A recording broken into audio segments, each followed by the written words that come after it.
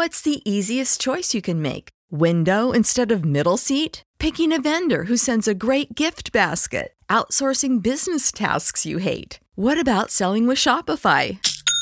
Whether you're selling a little or a lot, Shopify helps you do your thing, however you cha-ching. Shopify is the global commerce platform that helps you sell at every stage of your business. From the launch your online shop stage to the first real-life store stage, all the way to the did we just hit a million orders stage. Shopify's there to help you grow. Whether you're selling scented soap or offering outdoor outfits, Shopify helps you sell. Wherever and whatever you're selling, Shopify's got you covered. Sign up for a $1 per month trial period at shopify.com/try. Go to shopify.com/try now to grow your business, no matter what stage you're in. Shopify.com/try.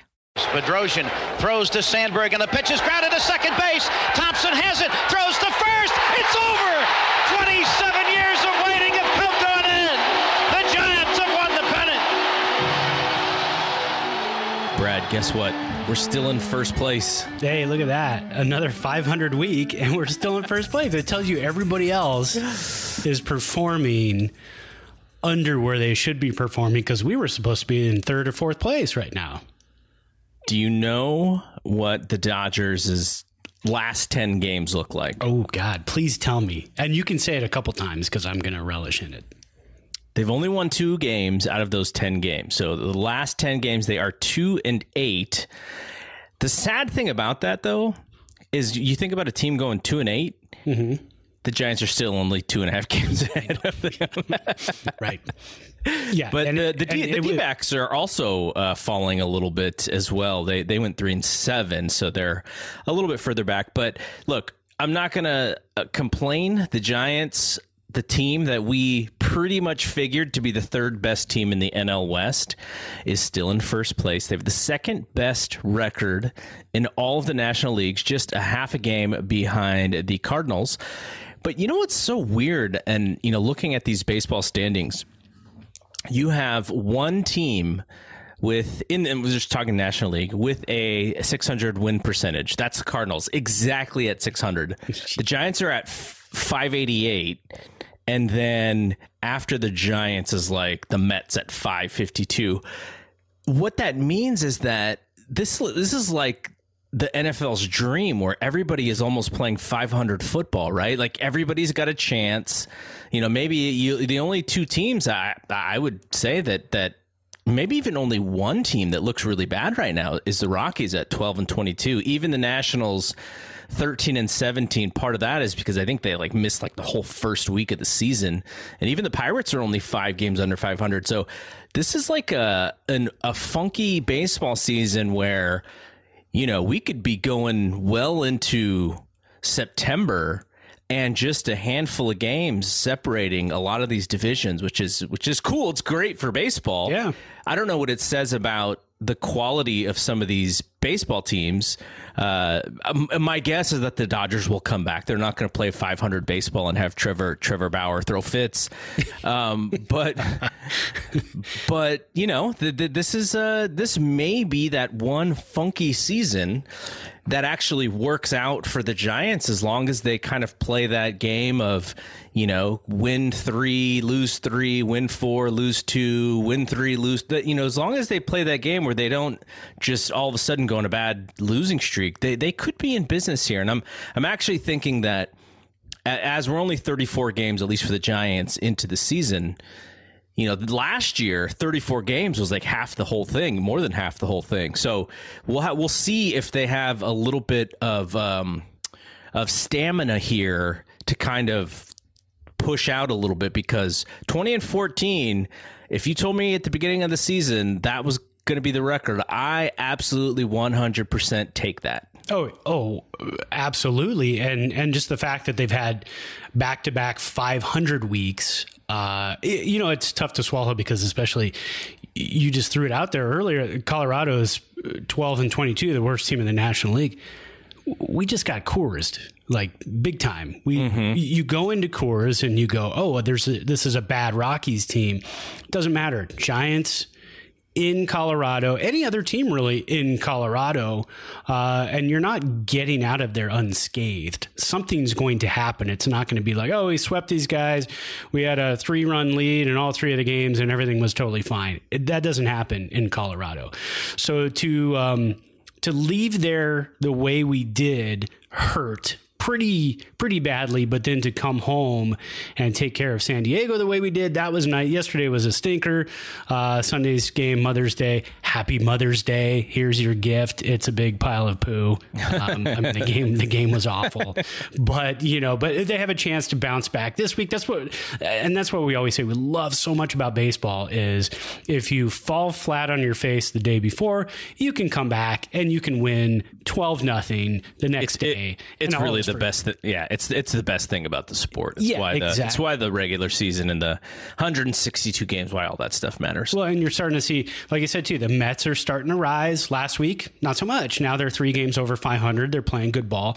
The Cardinals, I mean, that shocked me to look at the standings today too and see that the Cardinals were 21-14 when they were just kind of flailing around a week and a half ago. Milwaukee, same thing, 3 games over, and that was a division where you couldn't get a team to play 500 ball. I mean, it was just, it was ugly to watch in that division for the first couple of weeks. But, baseball is a 162 game season. Things happen, things change, and it's going to be up and down all season long. But anytime you could take a snapshot on your phone of that, Giants in first place and post it, you do that just because it's fun. Absolutely. So let's talk a little bit about the week that was. You mentioned we got Coorsed, but the Giants came back home and, this Padres team, we know they're good. They're not playing consistently. They're not playing their best baseball. They have their own injury problems, but they took 2 out of 3 and, like you said, the big stinker, but they looked like they could play a 7-game series against the Padres and go into game 7. Like, that's what I took away from that series, which is talent to talent. The Padres probably have a little bit more of that, like, star talent, with Machado and Tatis, but depth and just the type of ball players that both teams have, they have players that fight. I thought the Giants matched, and we've seen, I don't know how many games they played against Padres. So it feels like they've already had 3 series or so. The Giants are going to play these guys very competitively, which I think bodes well for when they play the Dodgers, because the Padres play the Dodgers very competitively. Yeah, and to see the Giants go after Snell and Musgrove, I mean, that's their, pretty much their 2 and 3 right now. Snell and Musgrove, they didn't get Yu Darvish, thankfully, in this series, because last time we saw him, what did he strike out? 12 in like 5 innings, 6 innings, 5 and a third or something like that. It was nasty, but Snell's always had a little bit of control issues, especially against the Giants. They can kind of work him for walks. So in 4 2/3 innings on Friday night, the Giants walked 6 times. So they got a lot of base runners. I had, we didn't talk about this on the last show, but I had pulled a bunch of stuff about the Giants leaving so many runners on base. Yes. It's just been outrageous. They toned that down a little bit against the Padres, but it's still, they left... Well, I shouldn't say tone it down a little bit. They left 15 on base yesterday, 19 on base Saturday, and then they left 15 on base on Friday. So really, they didn't tone it down that much. But the fact that they're getting runners on base, those big hits are coming. It's just kind of, Yaz still has to gel. Ruff is here and there showing some signs. So there's still some guys that have to get going a little bit, and still don't have Donovan Solano back. Listella is going to be out for quite a while, and those guys being gone really hurt a lot. And so, but just the fact that the Giants are still getting runners on base and being competitive, that's the thing, and that's who they were last year. They were getting runners on base, and then they were hitting home runs. It's only May. Weather's still going to heat up. They still have to go to St. Louis. They still have to go to Arizona. They're going to hit more home runs. It's just not there yet. So like you said, that competition, that playing the Padres tough. Here's the key.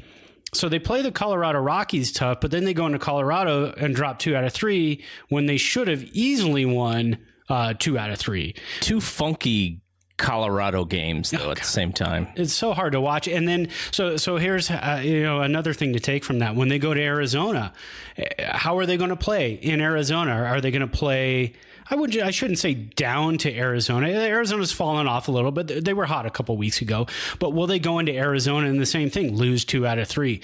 Will they only play up for the Padres and the Dodgers? I mean, it's still a lot of season left. I'd love to see them play these teams more. Unfortunately, there's that interleague thing in there. But, some takeaways. Well, we'll talk about that later. Wait, actually, let's talk about it now. I think it's a perfect... You're going to hurt me early. Well, I just want you to explain a little bit why you hate interleague play so much. Absolutely. I'll tell you all about it. I can't stand interleague play because everything was perfect up until interleague play. Interleague play came along, 1997? I want to say it was 97. It came along and they said, well, now you get to see all these American League teams come in. Teams you don't normally get to see. Well, you know what? We have cars. We have airplanes. If we want to go see an American League team play, a lesser brand of baseball, we'll go to those American League cities and we'll watch that. You're going to make me go to the Oakland Coliseum and hey, I shouldn't say that. The ballpark is the ballpark, but yeah. I like those guys. Dave Cavall's a very nice guy. I have access to his box from time to time, so I don't want to say anything bad about the A's are playing good ball too. Yeah, but that park. Compared to our park, not the best place to watch. And I joke. I mean, everybody knows I joke. American League Baseball is baseball. It's all the same. I love it. I love American League Baseball. We won't be able to say that if they put the DH in the NL too, right? We'll have to stop saying that because it'll be the same. That's going to be the total end of it. It's just going to be baseball across the board, which is fine. But growing up, there was always that, National League, it's a better because you've got to, you've got to get through that lineup, and then you have to deal with pinch hitting and bunting and everything else. And it's kind of gone away from the National League game too, even without the DH. But I joke about the American League. I love the American League. I used to drive up to Fremont with buddies when the Giants were out of town, and we'd hop the BART and we'd go up to Oakland and sit out in the bleachers out there, the wooden bleachers, and get splinters and and I'd go there because I want to see Dwight Evans, I want to see Wade Boggs, I want to see George Brett. I want to see all these guys play. I didn't like the A's because as a Giants fan growing up, I had friends who were A's fans, and the A's are the best. And then they beat us in '89, and it was tough it was so hard to swallow. But still, I loved going there when the stadium was open like that, and it was just it was a blast to be able to go and see these American League teams. Tony Fernandez coming in with the Blue Jays and George Bell. God, it was so fun to go there and watch those games. But can I tell you my most memorable A's experience?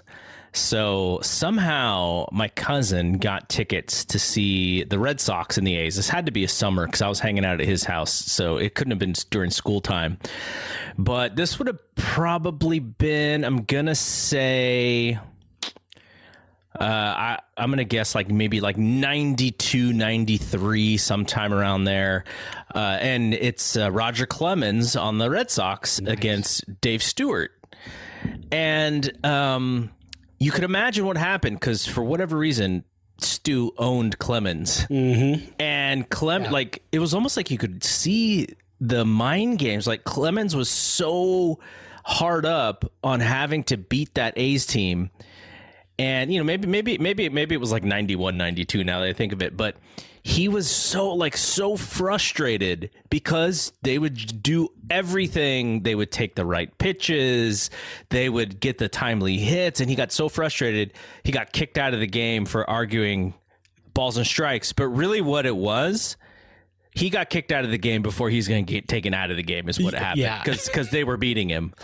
And I watched that game going like, oh man, this is like one of the first times I'd seen opposing pitcher get in the head of the pitcher. You know, usually it's like a hitter owns somebody, but it was like, nope, Stu is in Clemens' head and he's living rent free right now, and Clemens can't do anything about it.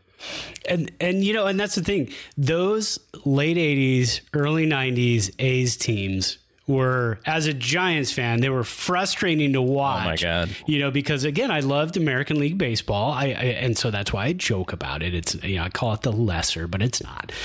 Because God, you've got, anytime the Royals would come in, I was like, oh man, I get to go there and see Frank White and Willie Wilson and George Brett and, Mark Gubicza, the great Mark Gubicza, and Dan Quisenberry.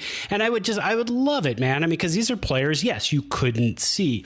And maybe I don't like interleague as much as some other people around the country do, because we had the luxury of having an American League team. 2 teams, yeah. Yeah, and a National League team in our area. So we could go to these games. I mean, we could go to a game every day. 162, we could catch 162 games if we wanted to. But the reason I don't like it now is because I love seeing division matchups, and this has taken some of that division matchup away. I also love seeing the Giants go to New York more often, go to Cincinnati more often, go to St. Louis more often, and those games were axed because of that. The Giants played, I added it up, they're playing 18 interleague games this year. That's 18 games you could spread out. I mean, you could have more division games, you could have more interdivision games. So that's just why I don't like it, and I didn't like, now it's coming, but I didn't like going to an American League ballpark and then you get a DH and it was different. Things were different. I didn't like different. And I'm okay with the DH now because it's coming. I'm good with it. It's going to extend a lot of careers. It's going to be a little more fun to watch. People say, well, what about Bumgarner? Bumgarner can hit. What's he hit? 2 home runs a year? Yeah, 220. Yeah, 220 and 2 home runs a year. I think we can live without that. It's, he can pinch hit still. He's pinch. He's a modern day Johnny LeMaster. Yeah, and there you go.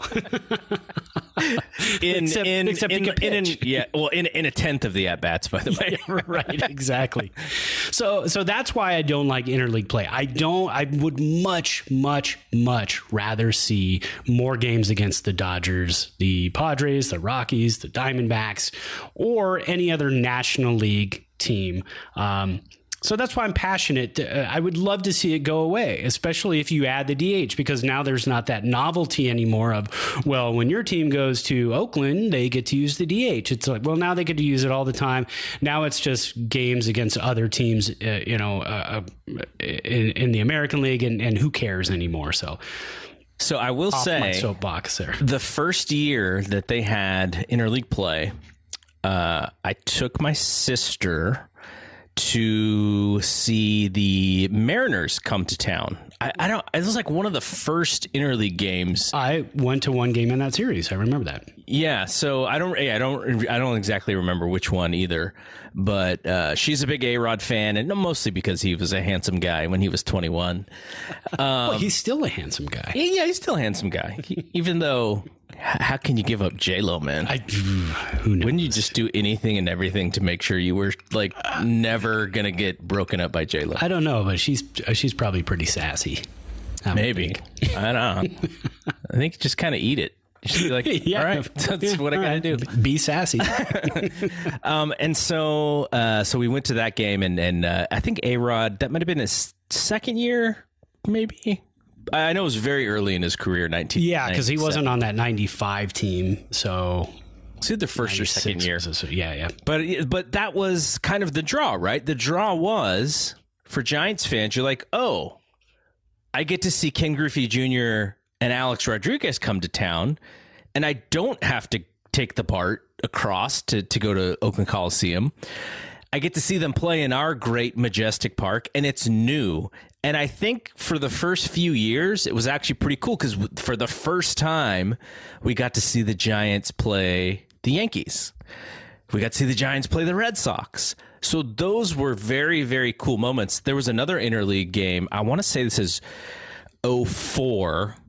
Pedro comes to town, and my buddy it's Father's Day weekend. It might have even been Father's Day. My buddy gets us tickets, him and his pops and me and my dad. And his pops was very well known for just kind of not feeling super comfortable wherever. So he's like, just be ready. He's like, my dad may be ready to go at the 5th inning. I'm like, all right. I'm like, but we can stay, right? He's like, oh yeah, you guys stay. Cause he had actually picked up the tickets for us. He's like, yeah, you guys have a great time, but I'm feeling my dad's going to be like five innings in him. And so the memorable thing about this game is Bonds and Pedro are going head to head. And this isn't Pedro at the very tippy top, right? Like this is right. Like this isn't like 99 Pedro who was unhittable. This is 2004 who was still a really good pitcher, but he's just trying to throw changeup after changeup after changeup to Bonds, and Bonds puts one in the water, but it's foul by about 30 feet because he got out so far in front of it. I can't remember. I don't think Bonds got a hit, but the Giants win the game by a late home run by Edgardo Alfonzo. Oh, God. But it was I think it was Schmidt. I think it was Schmidt against Pedro, if I remember correctly. Well, let's take so that was okay. So that was middle of June, the Seattle and Giants. They played 2 games. I have a pin, so I think I probably went to the first game. The Giants won both of those games. Yes. A-Rod didn't play in either one of those games, but I know he was on the team that year. Yeah. But so going back, so the Giants played actually, I think, one of the first interleague games ever. Rangers? Was it the Rangers? Against the Rangers, yeah. And that's who they kick off against tonight. So they've got the Rangers tonight and tomorrow, Monday and Tuesday. Just a quick 2-game series. But it was, June 12th, 1997. And I believe Stan Javier hit the first. That's what it was. Stan Javier hit the first interleague home run in history. And that was his first home run of the season. So I'm surprised he didn't just say, you know what, I'm going to stay here in Texas. I'm just going to sign with them. I'll see you guys later. This is a fun ballpark to hit in. But we know the Giants lineup 97. You got Hamilton, Vizcaíno, Kent Bonds, Mark Lewis, Glenn Allen Hill, Stan Javier, JT Snow, and Marcus Jensen. Mark Gardner was our starter. Darren Oliver was a starter for the Rangers. Their lineup was Warren Newsom, Pudge, Rusty Greer, Juan Gone, some guy named Will Clark hitting 370 at that point of the season. Dean Palmer, remember Dean Palmer played third base for the Rangers. Mark McLemore, Damon Buford in center field, and Billy F-Face Ripken playing shortstop. He was in 324. He's still in the league in 97. Wow. 97. He was still in the league. I don't know exactly how old he was. That baseball card is like 1989 or something. Yeah. 91 Fleer, right? Oh, it's 91. Yeah, 90 or 91 Fleer. Wow. Yeah. So if you don't know what we're talking about, look up, if you dare, Billy Ripken baseball card. And I'm sure you'll see many, many pictures of one of the most famous baseball cards in the history of baseball cards. Yes. Fantastic. I never owned one. I had a buddy who owned one, and I got the one with the airbrushed. Yeah. So, yeah. Okay, so we'll get into kind of the MVPs of the week and our player of the week. But before that, what are you drinking? All right, so you are a fan of the great Brockmire. Yes. I am a fan of the great Brockmire. You're on season 4. I think I'm still on season 3. I might be in season 4. Whatever the last season is that I think they did, which is really weird because they're like into the future. That's the one that I'm on. Nope, I'm not there. I'm in New Orleans right now. Okay. So I think I'm season 3. So that being said, as a fan of Brockmire, if you're a fan of Brockmire, you know what Sazerac Rye is, and that is Brockmire's drink. First time he goes into the bar, he gets himself a bottle of Sazerac in the small fracking town where he first gets his first quote unquote minor league semi-pro job. But I'm into rye. I really like rye because I like making old fashions. Sazerac is famous for its own drink that goes back to like the 1800s. And it's made with like absinthe and a sugar cube and 2 different types of bitters and cognac and a lemon peel. So definitely a New Orleans style drink. So I picked this up at Total Wine the other day because it was really hard to find in town. And I came across, it was only, I mean, for what you get, the punch that you get from this drink, it was only like $35, and that's right around, I don't know about you, but that's right around near like the top of my range for whiskey or bourbon. I'll go to 40. I usually won't go above 40 because there are so many great ones for under $40 that I'll kind of stick there. But yeah, so that's what I've got tonight. It is punched with rye, just full of rye. It is absolutely fantastic. Highly recommended to anybody who wants to get into rye. And if you're not familiar with rye, it'll get you right into it right away and show you what it's all about. So I'm drinking a Cooper's Mark small batch bourbon. And one of the things that I noticed on the label is it said that it was charcoal filtered. I looked up charcoal filtered. I still do not understand what that means. But the other thing that I noticed, and you know, you'll get this, which is the idea of small batch. Is that just a marketing term, or is there something to small batch bourbon or whiskey? No, I think small batch basically just means they're making lesser of it. It's more like, hey, we're trying this. We're going to give this a shot. Let's see. I think there's a rule for it too. I'm going to look it up real quick. Yeah, I think it's usually around like 10 to 15 barrels at the time. Yeah, small batch whiskey, relatively small number of selected barrels, commercially positioned for the upper premium market. So yeah, I mean, it is a bit of a marketing tool, but it's usually different than what you would get normally. So like we were talking about Jefferson's bourbon last week, they make a small batch and they make a very small batch. They actually have a bottle that says very small batch on it. And I think that's like, it says on here, 2,400 bottles and that's it. So yeah, it pumps up the price a little bit, but it's different. It's definitely different. It's aged differently, year wise. Of course, with the bourbon barrel, but with bourbon, it has to be aged in brand new charred oak barrels. You can't age it in anything else or else it's not called bourbon. So really, it's just a lesser batch that they're making and then marketing it. But the funny thing is with Uncle Nearest, the small batch is less expensive than the regular Uncle Nearest. And that can usually mean because the regular Uncle Nearest might be aged longer. So it's going to be smoother. The small batch, it's not because it's aged longer or done any other different way. It's just they made less of it. So if anybody has any understanding and can speak and can write it in layman terms, shoot us an email at Thompson2Clark@gmail.com. And also, if you have our Twitter account, Thompson to Clark, shoot us a DM or something, because I'm very interested in what that means. I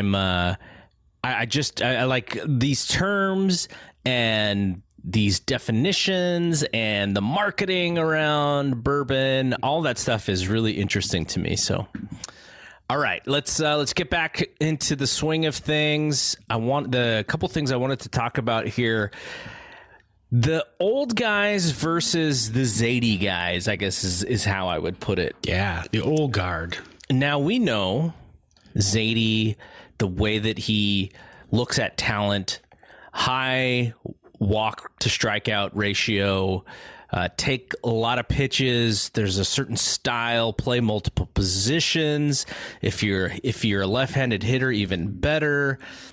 And that's kind of like the model. Now, there's people who don't really fit that model, like someone like a Donovan Solano. Doesn't really walk as much, high batting average, kind of the reverse of that like statistical analytical player, but who also does very well for the Giants. But Zaidi his talent is really like going and getting these guys who are sort of undervalued in the marketplace and placing a premium on those guys. And yet, when we look at who is getting the big hits, it's Brandon Crawford, Brandon Belt, Buster Posey. And so, not to say that I'm dismissing the newer guys at all. I just found it so interesting that I kind of wonder, we talked about this before the season even started, which is it's almost like a last hurrah season for these guys. We know that Belt and Crawford, their contracts are up. Buster has a team, what do they call it? They got a team option for team option, $22 million. Or they just pay him out a small, like $5 million or whatever that number is, and three, I think it's agent. 3. It's only 3, something like that. Yeah. So some of this has to be that they want that this season is very much dependent on what their future earnings look like, but at the same time, I kind of wonder if the way that Zaidi and Kapler kind of put this team together. It's almost like we love the way that this team is, but we also loved when we won 3 World Series championships. So we're not going to go away so easily. We're going to remind, everybody why we're who we are. And so I find that part of this whole thing so interesting because Buster and Brandon Crawford and Belt, they have such pride in what they did, and it's almost carrying over to this season. And you have like this really great mix of old guard, like you said, versus like this new guard. Now, some of this new guard is not going to stick around. We know, guys like La Stella are signed for after this season, but a lot of the players are on really short deals and may or may not come back. But, I really appreciate watching Buster and Brandon and the two Brandons, because you're just so happy for them when they play well, because we've just seen them for so long. No matter how many people want to dismiss, Brandon Belt goofiness and striking out and all that, which angers you, I know. No, it doesn't really anger me. It kind of makes me laugh because, every team is going to have that one player that just for whatever reason gets under the majority of the fan base's skin. He is that for whatever reason. He's just a weird guy, he's an interesting fellow. Yeah. But yeah, so I just find myself rooting so hard for those guys because it feels like there are guys, not to say that I can't have a favorite player when those guys are gone, but it just feels right that those guys are still doing all the things for a team that is actually pretty darn good this season.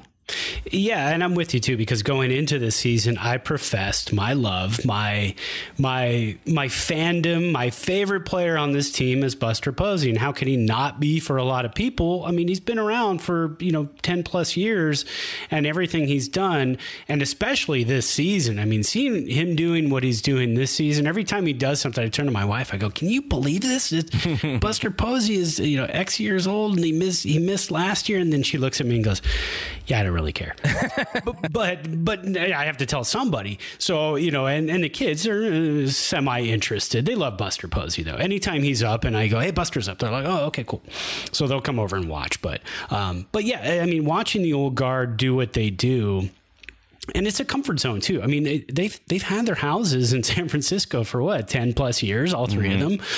They're comfortable. They know where to go in the ballpark. They know where their lockers are. They know everything about the ballpark inside and out, that field, everything. They're very, very comfortable. And then with this new coaching staff coming in a couple of years ago and kind of instilling some new theories, some new techniques, it's really kind of turned up their career. I was about to say turned around their career, but they've always had really good careers, all three of them. One of them a Hall of Famer for sure. And, you know, they've kind of turned up their careers. And I mean, I don't know if Belt's a surefire Hall of Famer. Oh, you're talking about Posey. Sorry. Yeah. Sorry. No, I was talking about Belt. Got you excited for a minute. But yeah, so they helped like turn up their careers a notch, which is fantastic. And like you said too, I mean, Zadie and everybody, they're doing a great job of kind of mixing that talent, because when it comes down to it, if Posey, Belt, and Crawford are all gone next season, the Giants will do what they can to find veteran presence and sign veteran presence. And if it's these three guys, then great. That's veteran presence. They're not going to be long-term deals. They're going to be a couple years. But you can't, because you can't send out Wilmer Flores, Tommy La Stella, Donovan Solano, Yaz, and those guys with other young guys and expect to win a lot of ball games. They're going to win ball games just on, you know, young machismo at some point during the season. But without that veteran leadership to help you through the struggles, you're not going to get very far. So you're going to see the Giants make some moves in this offseason to try to really bring in some veteran presence if these three guys are gone. So yeah, it's a fantastic mix. I looked at some numbers. I wanted to share these with everybody because I love numbers. I mean, and if you're a baseball fan and you don't love numbers, I'm not sure how you got into baseball. Mm-hmm. I mean, because baseball is all about numbers. But since April 26th, so that was probably about 3 weeks ago, Buster Posey has been hitting .607. Wow. Yeah, .607 with 4 home runs and 10 RBIs. His WOBA is .728, which is just really out of this world. If you're up in the 400 range, 500 range, you're doing great. But .728 is outstanding. Brandon Crawford, since April 26th, .381 with 4 home runs and 9 RBIs. .579 WOBA, and Belt .238, not great, but 4 home runs and 11 RBIs. He went into Colorado and said, I love this place and I'm going to mash here. And so his WOBA since April 26th, .389. Those are the top 3 WOBAs in the team. 1, 2, 3. There's nobody else that's even in there. Brandon Belt with a little bit of the struggle, still 17 strikeouts. That's 33% strikeout rate. That's a lot. That's 1 out of every 3 at bats he's striking out. Only Duggar is higher, but Duggar only has like half the at bats in that time. So that's 12 home runs between those guys. And since April 26th, that's 66% of the team's home runs just from those 3 guys. I mean, they're carrying this team offensively right now.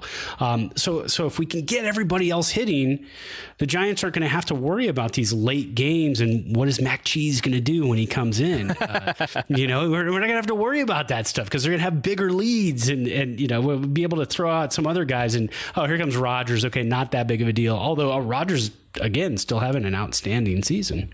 Yeah. So I find, and who knows, we'll see if it lasts. These guys like, Belt is definitely not having his best, I would say, contact season for sure. He very much fits what baseball is right now, which is the home runs and the strikeouts. He's fitting whatever that model is very well.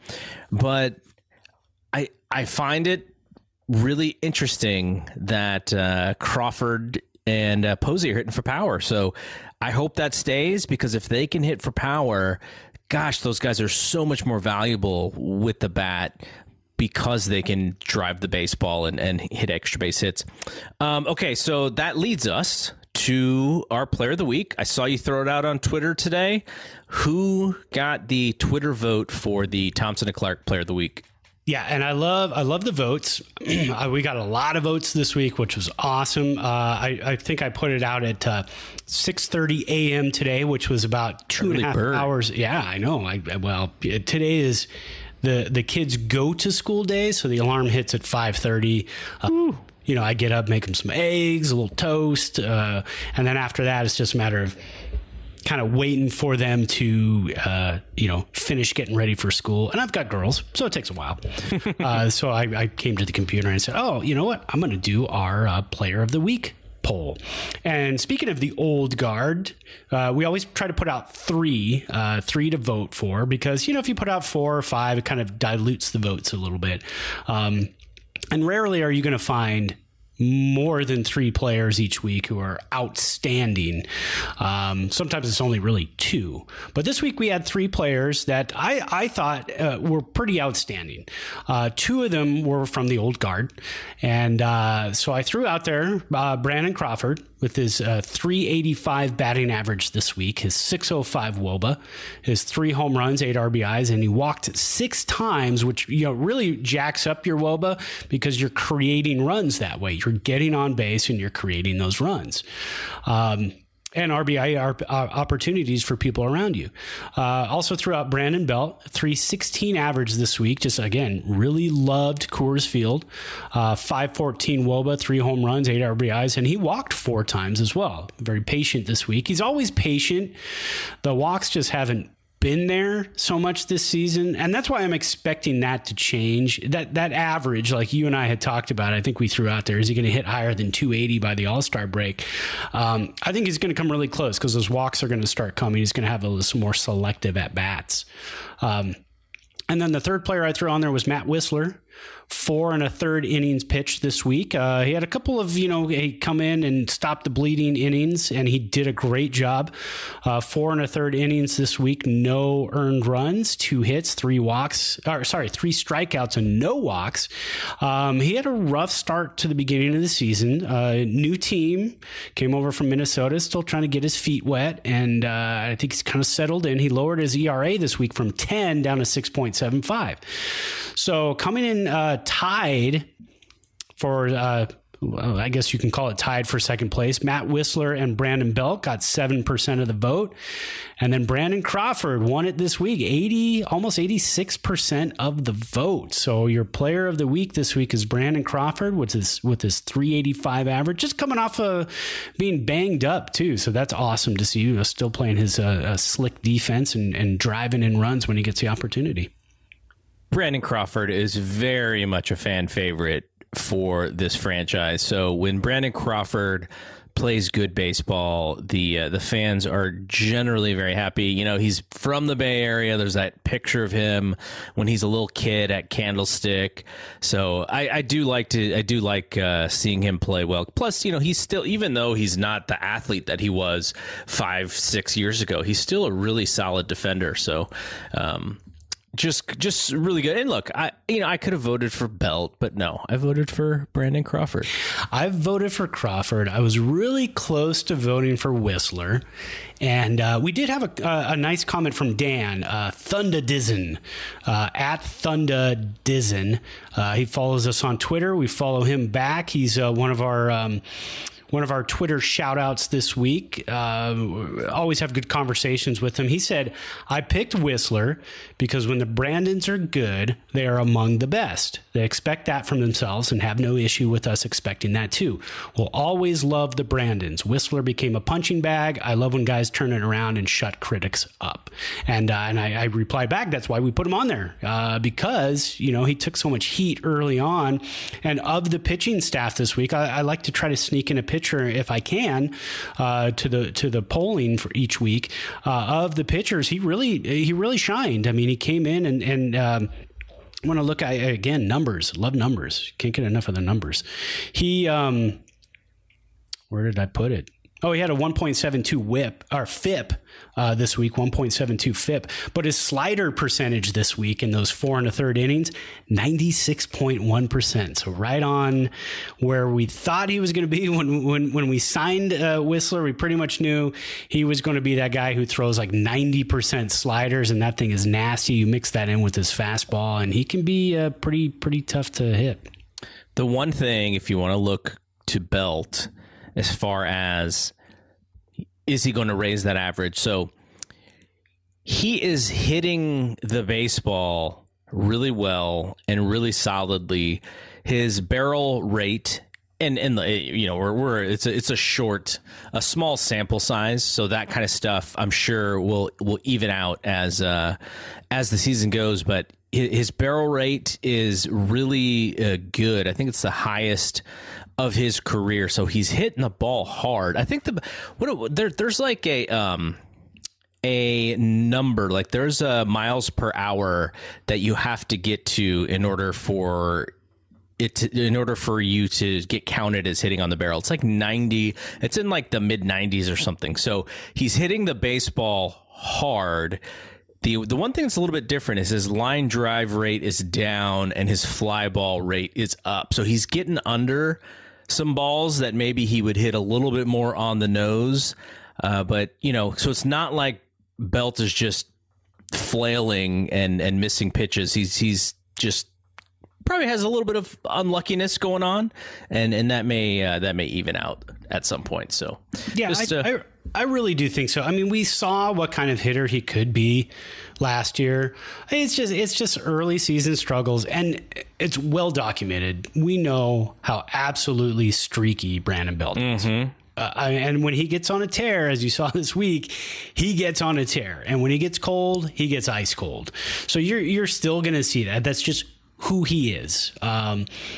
We'd love to see a prolonged hot streak. Then that way we can say, okay, last year was something to build on, and we're still waiting to see that. But we will. I have the utmost confidence that we will see that prolonged streak this year. All right, so let's get to the next thing I wanted to talk to you about, which is this upcoming schedule. So they have a 3-gamer against the Rangers. The Rangers are playing .500 baseball. I think it's a 2-gamer. Is it 2-gamer? Yeah, tonight 6:45, tomorrow 12:45, and then an off day to head to Pittsburgh. And do they play 4 in Pittsburgh? 4 in Pittsburgh. Okay, yes. that's where I got confused. The single trip to Pittsburgh because of interleague play. So Rangers .500 baseball. They are on a little bit of a roll, though. You look at their last 10 games, they are playing 70% winning baseball. They've won 7 out of the last 10. But, you know, I don't know. It's just not a lot that you can really look to. Now the Rangers are going to lose the DH, which is one of the benefits for the National League teams when the American Leagues come in, because they usually lose one of their best hitters, and they'll sort of have to figure that out. I do wonder, like, I'm sure someone has done the analytics on this, but like, when the American League comes to the National League has to have like some crazy advantage because they got to figure out where to put one of their better hitters who may not exactly fit in a defensive lineup. So let's see. I'm looking at the Rangers. So the Rangers, I wanted to see what their runs scored and runs against, because it's kind of like my favorite metric, my favorite easy metric to see if a team is really good or not. That's a good one. And I was thinking, so the Giants had a really good one coming into yesterday, and then they lost by 10 runs. Lose by 10, 11, 12 runs, whatever it was. And then you look at that and let's see, what did they lose? 11-1. So they lost by 10 runs. Yeah. So that changes that whole thing in like one game right there. So they can go on to sweep the Rangers in these 2 games and win by 1 run each, and only gain 2 of those Run differential runs back. But throughout the entire season, it is a really good indicator because, I mean, if you're winning 1-run games and then losing 10-run games, that's not going to happen all the time. So that's just kind of an anomaly. The Giants did have a 12-0 win 2 weeks ago, and then last week, the first game of the doubleheader, they had an 8-run win. So, that boosts that up too. But I do like looking at it. I didn't start looking at that until a couple of years ago. I think when you started mentioning it, and I was like, you know what? That's kind of a really good indicator to see. I used to how use good it is this team mostly for football. Yeah. Because you would see some of the football teams beating up on bad teams. And so you're trying to figure out, like, okay, is this team for real? And, the teams that were really for real usually had consistent advantages when they would win. They were winning by 10 points or something. And so they'd have this really high scores for and scores against. And so then I started looking at it for baseball, too.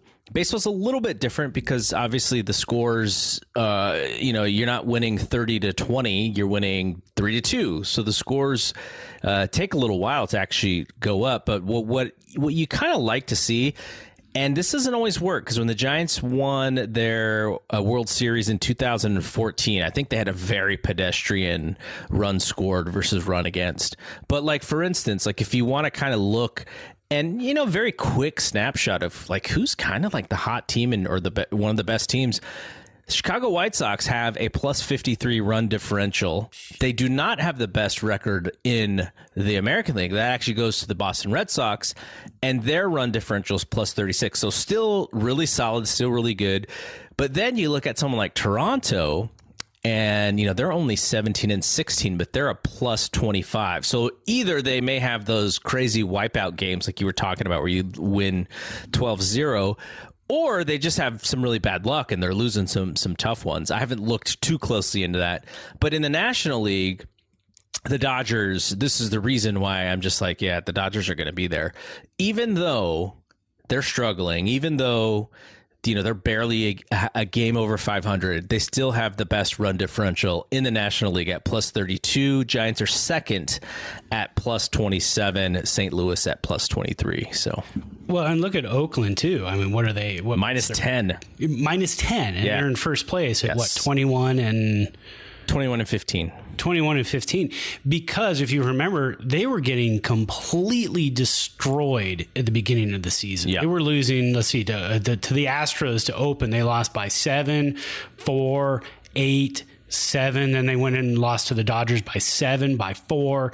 And then they're winning 1-run ball games. But when they're losing in style, man. They're losing like really big. They're going big when they lose. So that's how you can get that minus 10. But again, they're a good team. So that's going to change. That'll change throughout the season, and kind of, by July, you'll start to kind of see, okay, this is what this team really is. Because when the Giants were, let's see, what was it, 2016, the Giants were in first place. And then after the All-Star break, they really hit the skids. They still had a good record, but their run differential was changing drastically. Mm-hmm. And that's how we knew, okay, I think we're kind of in trouble here. What do you know about the Rangers center fielder? I don't even know if I'm pronouncing his first name correctly. Adolis Garcia. I know nothing. So I know nothing as well. He's got 9 jacks and 26 RBI in barely 100 ABs. So, and it's not like he's, he's super young. He's actually 28. So he's not like this, this brand new prospect. But, when I was looking, I was kind of digging through their who we need to keep an eye on. He stands out big time, and it looks like he's only been in the big leagues for 3 years. 2018 with the Cardinals, he had a little bit cup of coffee, and then last year he only played 3 games, had 6 ABs, didn't even get a hit. All right, internet trouble. Sorry, I got bumped off there, but I was just looking at the who we should keep an eye on, and they have they still have guys like Gallo, who's just a crazy strikeout and walk machine and home run machine. Like, that's literally all he does is strike out, walk, or hit a jack. But yeah, I don't know too much about this team. The one thing is they have old Giant Charlie Culberson playing third base for them. Hey. It's not bad. I always figured that this dude would be out of the league, but he's 32 years old and he's still playing baseball. Like, I sort of feel like these last few years of his career have been actually his best years, because they traded him to Colorado. Was it in the Scutaro deal? I believe so. Yeah. That was right around. Yeah, that would have been right around the time. I was just looking him up real quick because I got to see. Yeah, he hasn't had more than 296 ABs in one season, and that was 2018 with the Braves. He's probably going to get past that with this Texas team, and he's hitting 310. He's got a few jacks there. Good on base, good batting average, so good for him. You always kind of root for old Giants draft picks or whatever. So oh yeah, well he was a first rounder by the Giants, but this tells you, remember back in the day when they had the massive amount of compensatory picks and whatnot. So he was picked in the first round, 51st overall. In the first round. There's only 30 teams. So that's a lot of comp picks there. So he was picked in the first round, number 51 overall, straight out of high school. Didn't make it to the bigs until 2012 with the Giants, hit 136 in 2012. And then so then 2013 with Colorado. Yeah, because 2012, that's when we got Scutaro. So it was midseason there. He took off. Didn't play with the Rockies in 2012, but he ended up with them in 2013 and 14. Then to the dreaded Dodgers, and then off to Atlanta, and now to Texas. All right, so this last segment of this show, I kind of wanted to get your thoughts on some of the things that I heard Theo Epstein, who's in this like consultant role with Major League Baseball, former Red Sox, former Chicago Cubs, president of baseball. His literal job is to come up with ideas to make baseball better. What a cool job that is.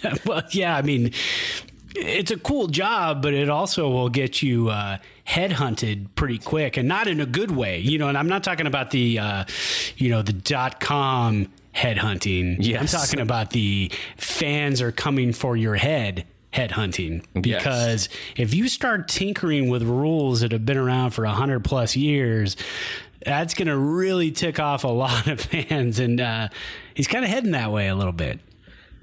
Well, the good thing about it is I think he's open-minded, and I think fans have to be open-minded as well. But they're experimenting, right? They're utilizing their minor league systems to change up some of these rules, like the Atlantic League, I think, is one of them. And they're just trying to figure out, okay, here's a problem. How do we solve for this problem? And what are the ways in which we can do that? I actually like some of these ideas. We've talked about some of these ideas in the past, widening the bases so that we get more stolen bases and stuff like that. But I guess the main thing that I wanted to talk to you about is I didn't realize how wild and way crazy some of these numbers are. I think I'm just trying to go off of memory of the show that he did, but like the overall league batting average is like in the 230s. Jeez. Yeah, I didn't listen to the podcast, but I did find an article that kind of summed up another podcast that he was on, because he's been making the rounds and kind of talking about a lot of this stuff. And this was from March 30th. There are like pace of play is up to 4 minutes in between action on the field. So by the time in between basically batted ball in play, it can be up to 4 minutes And that's a lot. I mean, that's a lot, because back when we were younger, it used to be around 2 minutes is what they're showing. So, I mean, that's double the time. And it's funny, earlier when we were looking at, I went back and looked at that the Seattle and the Giants interleague series. Both games were under 2.5 hours. I mean, they flew by. You didn't get a 3-hour game unless you went into extra innings. A lot of that has to do with commercial breaks. Commercial breaks are long. Commercial breaks are plenty. If you have a pitching change, there's a commercial break. A lot of times back in the day, I think if there was a pitching change, a guy would come in, throw 7 pitches, and you're like, okay, let's go. Let's get this thing moving. So that has changed. Strikeout rates. I don't know if you saw that one or not, but 1950, teams would strike out on average 3.86 times per game. Then in 1975, it went up to 4.98 times per game. This is per team, not in general, not in the whole game. Then in 2019, it was 8.81 times per game. I mean, it is almost tripled since 1950, which is outrageous. Another way that Theo mentioned that stat, and the podcast that I listened to was the Bill Simmons podcast. The one that I think you're talking about was he was on the Athletic podcast with Jason Stark and Doug. Doug put me to sleep, Glanville. Poor guy. I don't like him on that medium. He's fine. He's fine on TV. Yeah, he's good with the games. Yeah. But I think he said that this season, the strikeout rate for the game for all the teams is basically Doc Good in 1985. Wow. That's pretty outrageous, man. And we're seeing it. I mean, we're seeing it. That changed the last couple of years with the whole launch angle thing, right? You get the ball in the air, you hit a home run. There's a bunch of things, right? The specialized pitchers where, you just ask your starters to go as hard as humanly possible for 5 or 6, and then you come in with 100 miles an hour and 99 miles an hour and then close with 98 miles an hour. Yeah, you're going to strike out a lot. Yeah. That's what it is, right? You're always getting somebody's best, which is tough. I mean, they've sort of, basketball kind of gets a lot of flack for, the specialized 3-pointers and stuff. And I'm like, man, have you watched baseball? Like, these pitchers are so specialized. But I guess the question that I have is, Theo Epstein, his whole job is to sort of figure this out. He's talked about pushing the mound back. It's just a small number. It's like maybe a foot or maybe a little bit less than a foot. And they're going to try that out. They've talked about, raising or lowering the mound. But I guess with the riser, the rising fastball that everyone throws now, you can actually get more upward trajectory on it from a flatter surface than actually from throwing downward. So that was actually really interesting. So that's not really a solution either. But every time, I guess, in the history of baseball that this happened, they made adjustments and they kind of tinkered with it. What's the famous Bob Gibson year? We had like the 1.12 ERA. Yeah. And then they immediately made changes the following year so that the offense would be up.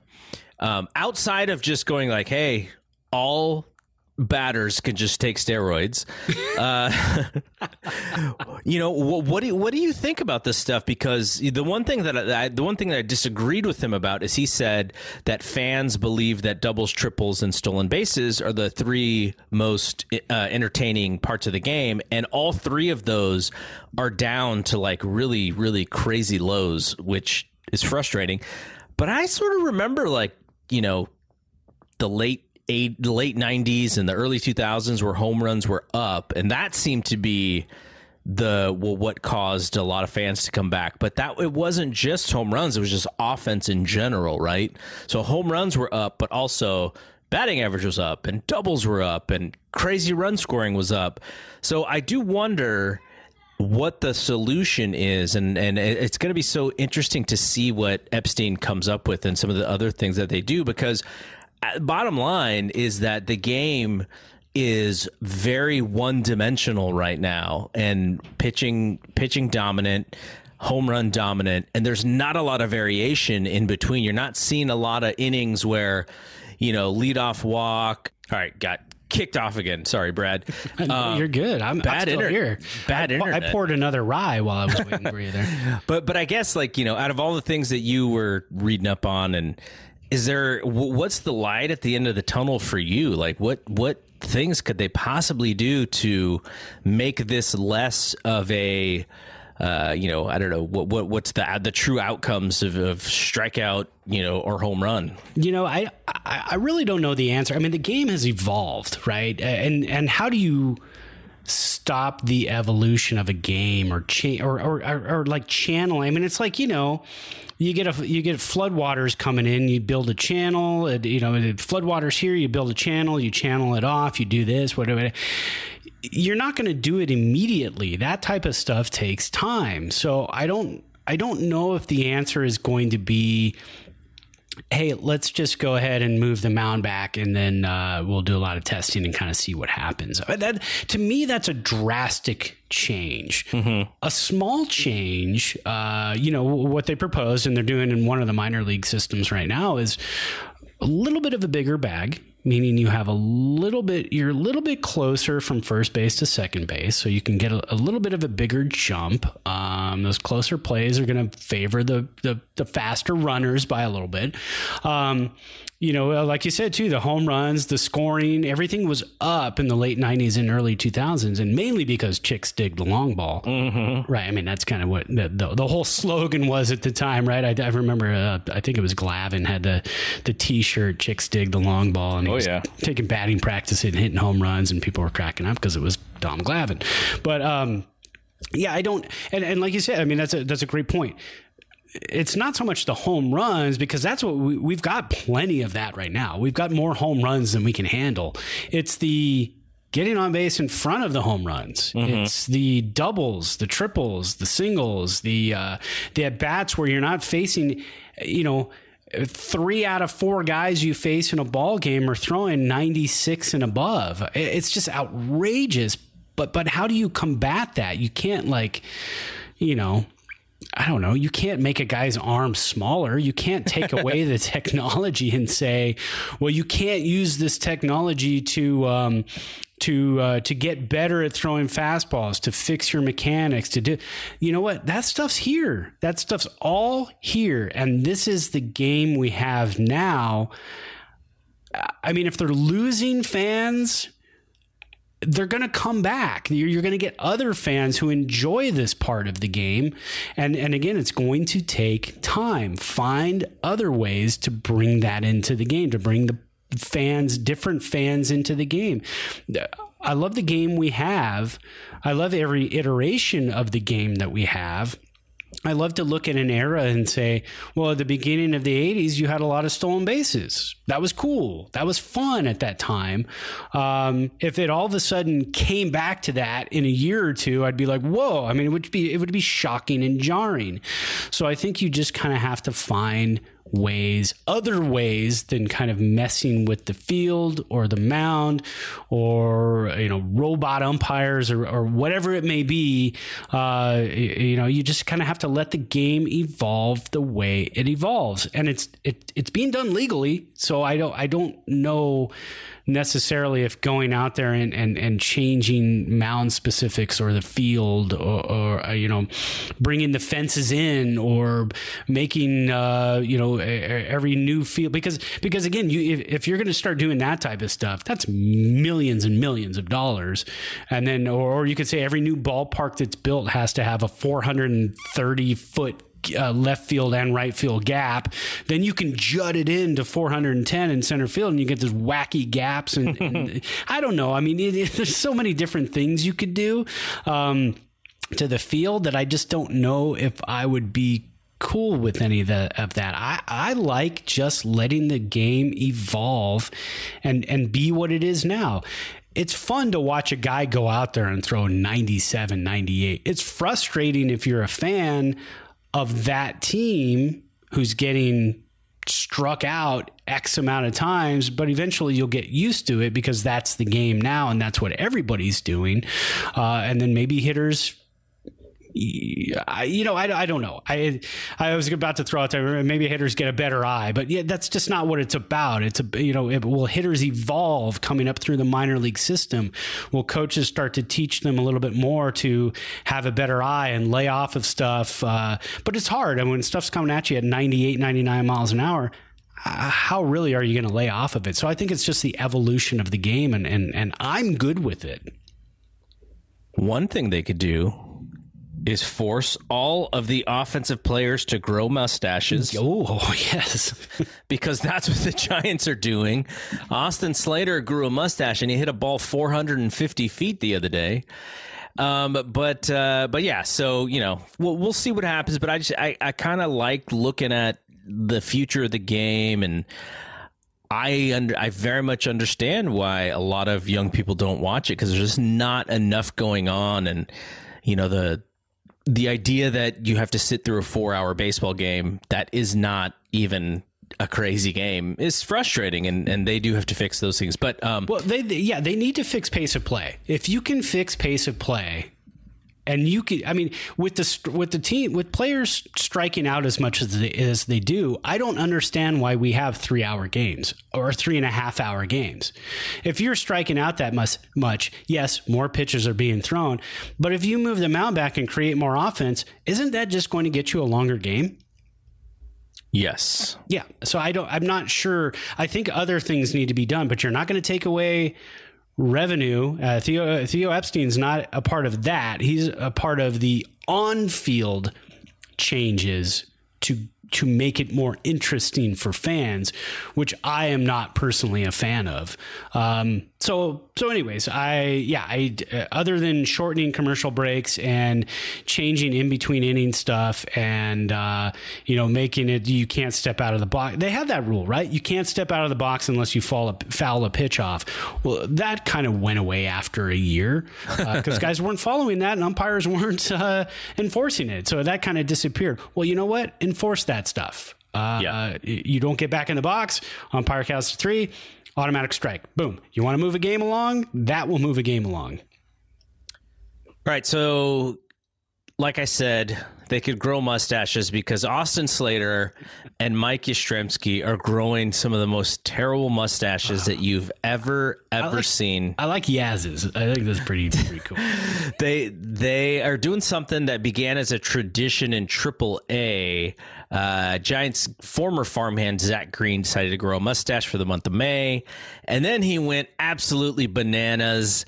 And so Austin Slater and Mike Yastrzemski decided to go for it. And if you go to our Instagram page, Thompson2 Clark, we have our own mustache May. Now, I had a mustache probably until I was about 23 years old, and then I haven't had one since. But when did you grow your mustache? So I never actually. So those pictures you see on Instagram were more fun. Not even Movember related? No. Because so what I used to do is back in the 90s as a true grunge, college dude, I grew the goatee because the goatee was cool. Yes. It was all black. I didn't have to color it. I didn't have to do anything to it. It was just black.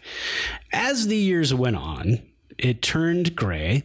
Then now I have like streaks of gray down the sides and a black patch down the middle. So it looks pretty cool. And then about 3 or 4 years ago, I had never grown a beard, and then beards started coming in. And I thought, I'm going to give this a shot, even though it's patchy on the sides. I'm going to grow it and see what happens.